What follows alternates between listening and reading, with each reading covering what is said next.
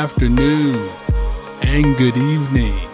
Wherever you may be listening, thank you very much for tuning in to the All You Listening Now podcast, where I will talk about any and everything. I am your host, Johnny, back at it again for another week. Hey, shout out to all the NFL fans out there that still have a team in the playoffs. Now, yes, I am salty that my team didn't even make the tournament, but I still want to give big ups and congrats to all of you. Of course, more on that later in the show, but just wanted to congratulate all you fans of those teams and say my deepest heartfelt condolences to the teams, the fans of the teams that didn't make it, and to fans of teams that did make it, but then let you down again, like the Cowboys fans. Nevertheless, wherever you may be listening, I hope you've had a very good week, because I know that I have as well.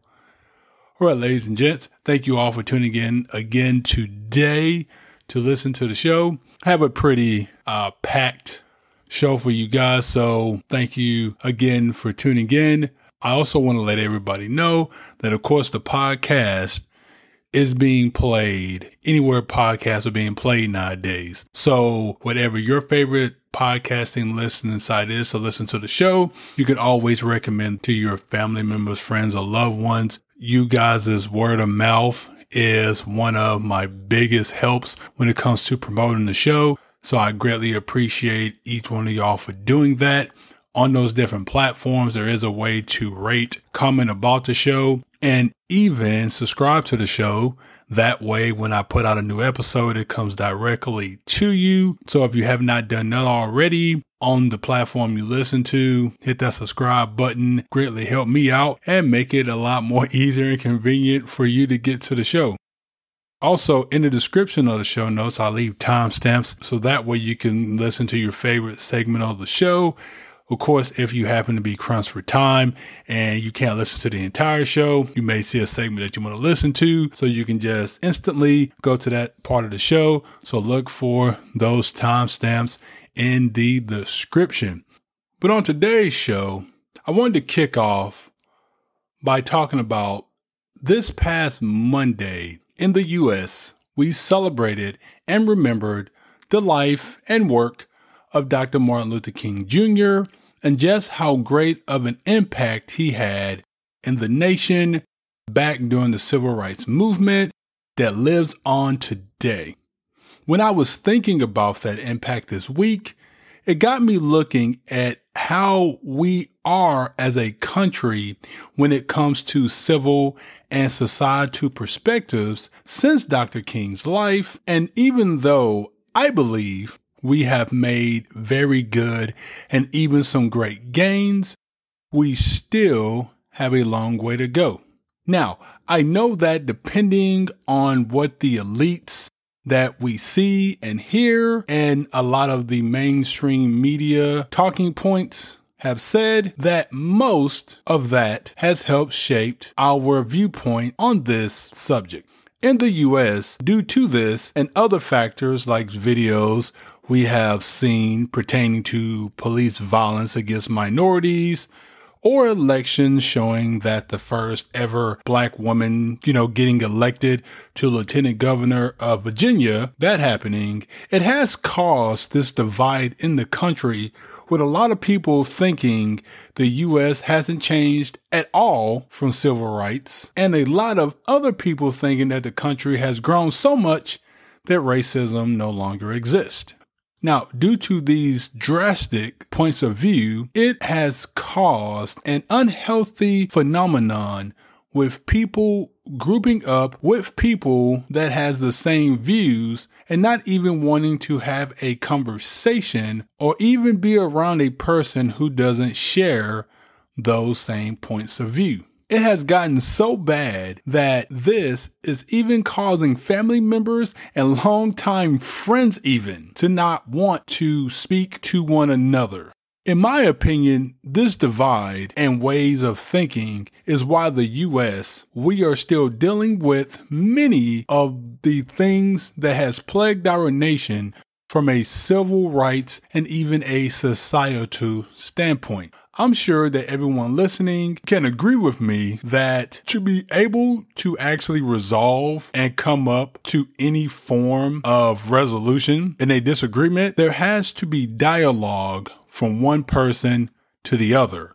We actually have to be willing to speak to one another. And on top of speaking, we also have to be willing to listen to the other side and not, cut them off or counsel them. Now, the issue here, outside of the before mentioned lack of speaking, is just how that dialogue also is taking place. If both sides are coming to the table with their facts, but are failing to acknowledge the facts that the other side brings, then there is always going to be a breakdown with communication, which will normally lead to both sides going on the defense to defend their side or attacking the opposite side's perspective. And in my opinion, it actually makes sense that this is happening with such bold statements are being made, and not all of them are actually based in facts that can't be disputed or debated. Let's take the items I mentioned earlier about some folks' opinions of America since the civil rights movement and legislation passed. There is no absolute facts that can be made based on these two viewpoints, drastic viewpoints that I talked about earlier, without the other side actually agreeing with some of what the other side is actually saying. But that would be too much like right if that actually were to happen. So instead, we just harp on the fact that one side saying that things haven't gotten any better since civil rights is a flat out lie, and the other side saying that racism doesn't exist is also a flat out lie. And how are we actually really going to have meaningful conversations if we are just willingly willing to lie and just stand by it? Now, if you think that this is actually the worst of it, it isn't. I actually have a theory as to why the media and the elites that run the country, because the country is really run by like top 1-2%. I have a theory on why they are making sure that we as citizens stay stuck in this state of division. Because you would think that to actually get things done, coming together would actually be the way to go. There's a saying, such as a house divided will also fall. Now, my first reason, though, for me actually having this way of thinking is so that we actually don't realize just how many things that both sides, whether they be Democratic or Republican, actually agree upon that actually need to be changed, which can make our country better, but would hurt a lot of their actual self-interest. One example of this is the need to reform the pharmaceutical industry so they will stop making us pay absurd prices when it comes to medicines. And that is something I believe we can all agree upon, regardless of what side you're on. But has either side really actually talked about this? Not really, because the leaders we have in place really all agree on what these companies are doing. Same goes with the big old companies, people who run education, and a lot of other major factors about our society. Now, I think this was planned, in my opinion. I'm about to get a little conspiracy theorist, which is also why it's my opinion. But I think that a lot of this was actually planned to distract us into fighting one another and not paying attention to the things that Dr. King, for example, spoke about. No, I don't think the pandemic was planned, for anybody who thinks I'm talking about that. No, I'm just talking about the political division. The division in the pandemic is just basically a byproduct of the division that was already here. Dr. King had many speeches, so I won't go through all of them, but his speeches mainly focused, and his main focal points in those speeches that I believe he was making was making sure that all people, no matter color or gender, would all be treated with the same level of fairness as the next person. He and many others knew how important this was and why it was necessary for us to get here. But as we currently are, we are a long way from getting to that dream that Dr. King spoke about. Now, the powers that be has actually contributed a lot to those lack of gains and has also, of course, made us lose focus for far too long on things that we actually need to really talk and conversate about. And I think it's time for us to stop giving into the radical far right and the radical far left and their language and actually acknowledge that there is truth in no matter who might actually say it. Kind of the whole standpoint of don't kill the messenger. If we can just get to, I believe, this point, then I believe the real conversations can actually be had again. Otherwise, it's more of us just talking to folks who we already agree with, or it'll just continue to be slow growth as we have seen, because again, a divided house falls, and America, if we don't actually come together, we will be that house that falls. All right, ladies and gents, let's switch gears to this. So the second round of the NFL playoffs are here, and even though the stakes have not changed, they cannot get any higher. Last week in the wild card round, I missed out on at least a 5-1 round. Thank you, Cowboys. And because of that, it had me going into this round of the playoffs instead with a 4-2 record, which is, still all right. Nevertheless, though, let's dive into these picks. Since none of these games I feel are actually going to disappoint, we have 4 divisional round games. So let's start with the first one, which will be the Packers and the 49ers. So the Packers obviously was the number 1 seed in the NFC. So they had that bye week. So this will be their first game playing. The game is in Lambeau. The 49ers, after their upset, even though a lot of people was picking that upset, not me, but anyway, coming off their upset of the Cowboys, are coming into Green Bay. Now, the 49ers are a dangerous team because of exactly what a lot of people, and I even mentioned it too last week too, about how the 49ers could win. They played defense extremely well. Now, granted, that loss to Bosa, we'll see if he actually is going to get right, because if he's out, then the 49ers really have no shot in this game.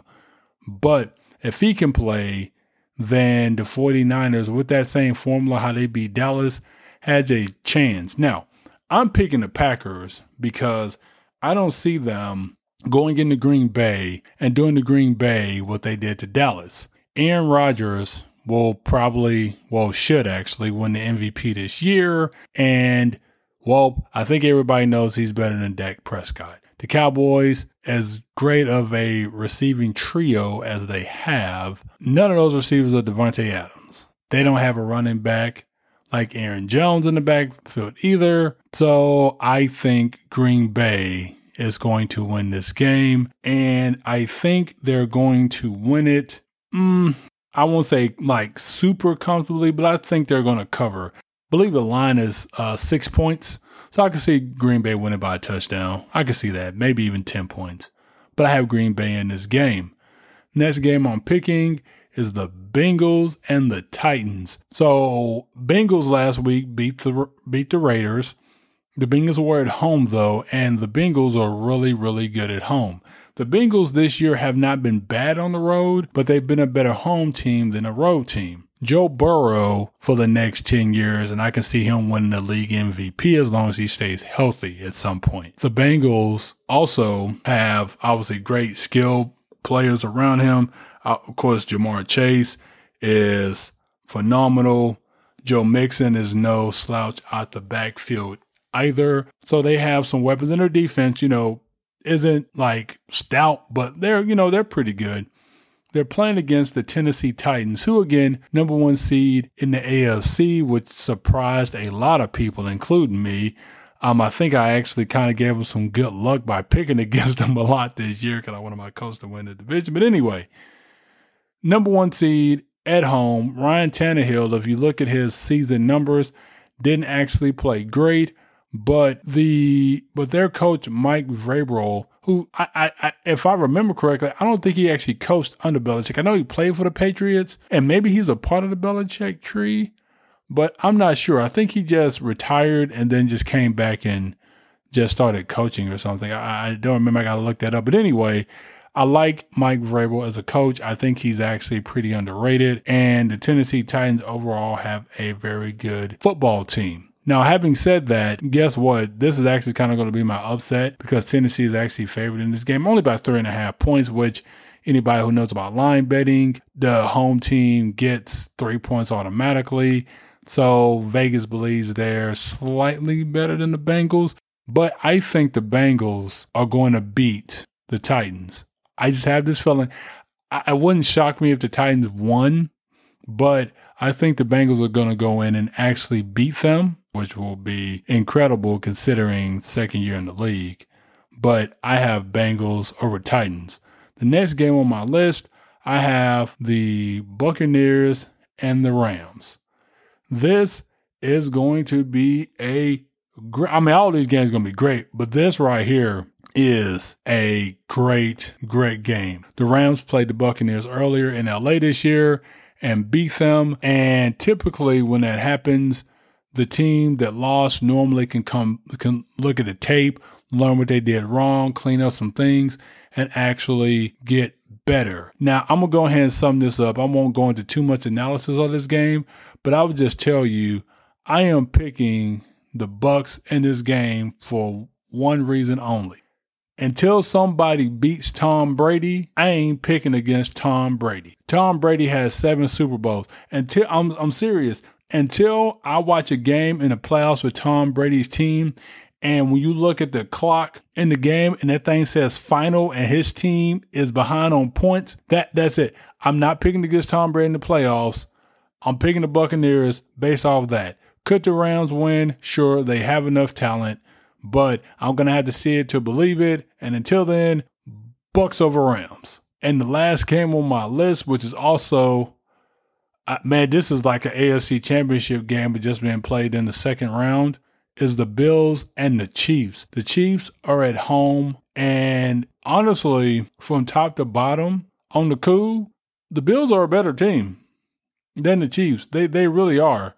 When you look at the Vegas line, the Chiefs are only 1.5 favorite, which basically means Vegas believes that Buffalo is a better team too. I do too. But with Kansas City being and Arrowhead being the 2-time AFC champions, if you will, again, much like Brady, I'm going to have to see somebody beat the Chiefs for me to actually believe somebody is.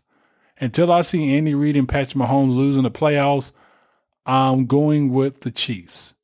Could Buffalo go in there with the upset and beat the Chiefs? They absolutely could. Josh Allen, Stephon Diggs, Singletary, that running back who actually is kind of underrated in my opinion. Look, they have a very good team, and that defense is really underrated too. They're bend don't break. They're not, and they do not give up rushing yards. And again, the Chiefs don't run the ball that much anyway. But still, Bills defense is pretty good. But I'm picking the Chiefs in this game. So that's my picks for this week. I have Packers over 49ers. Bengals is an upset really over the Titans.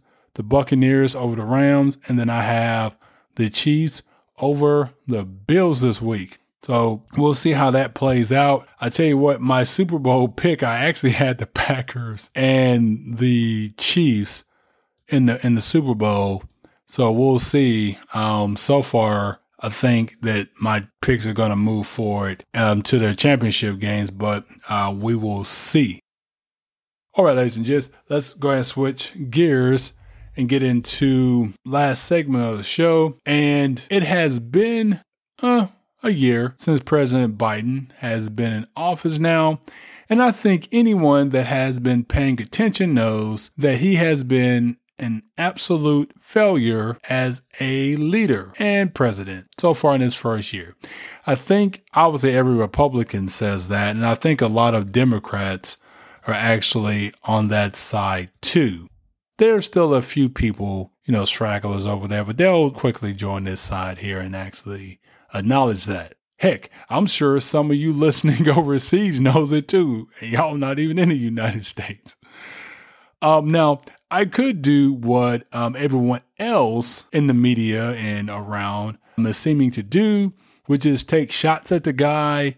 But there have been enough of that to go around. So I thought what I would do instead is talk about some things that he can do going forward in his last 3 years of his presidency to become a better leader than he has been. Now, with everything that has gone wrong during his first year of his presidency, if I did a list based on that, it would be pretty long. So I'm just going to actually boil it down to about 4 things that I feel he could do to, of course, help restore some faith in the American people. The first thing that he could do is actually start to take questions more often and not from specific reporters. There was a report out of The Atlantic back late last year that mentioned that he was only taking questions from certain reporters that he called on that were kind of like already knew that he was going to ask them. And those reporters he was calling on are pro-Biden, which, by the way, no member of the press, mind you, in my opinion, should be pro-anybody. I do know that's the way of the world currently, but it's just my opinion. I don't think anybody in the press should be pro anything. They should just be pro fact and getting and asking those questions to get that. Now, I believe that taking questions from reporters, from all reporters, which means that he will get asked some tougher questions, will at the very least let us hear from people who doesn't always agree with what he is doing and will give him an opportunity to address those things and maybe allows him to own some things instead of deflecting everything like he and his staff has been so far. My second thing is to pass some legislation that is actually meaningful. Yes, I know that technically this falls on Congress to do more so than the president, but pressuring them to actually pass something that affects the everyday individual, I believe will be huge. The infrastructure bill and the child tax credit bill were nice, but let's be honest, it really didn't do anything that will bring real impact to our lives. The latest thing that they're talking about now is voting rights. And look here, only the super elites and maybe a couple of people who are paying attention actually care about voting rights. The average person does not give a crap about voting rights. Ask a person, hey, what would you rather them do? Talk about voting rights or do something that'll actually help put more food on your table? They're going to talk about that.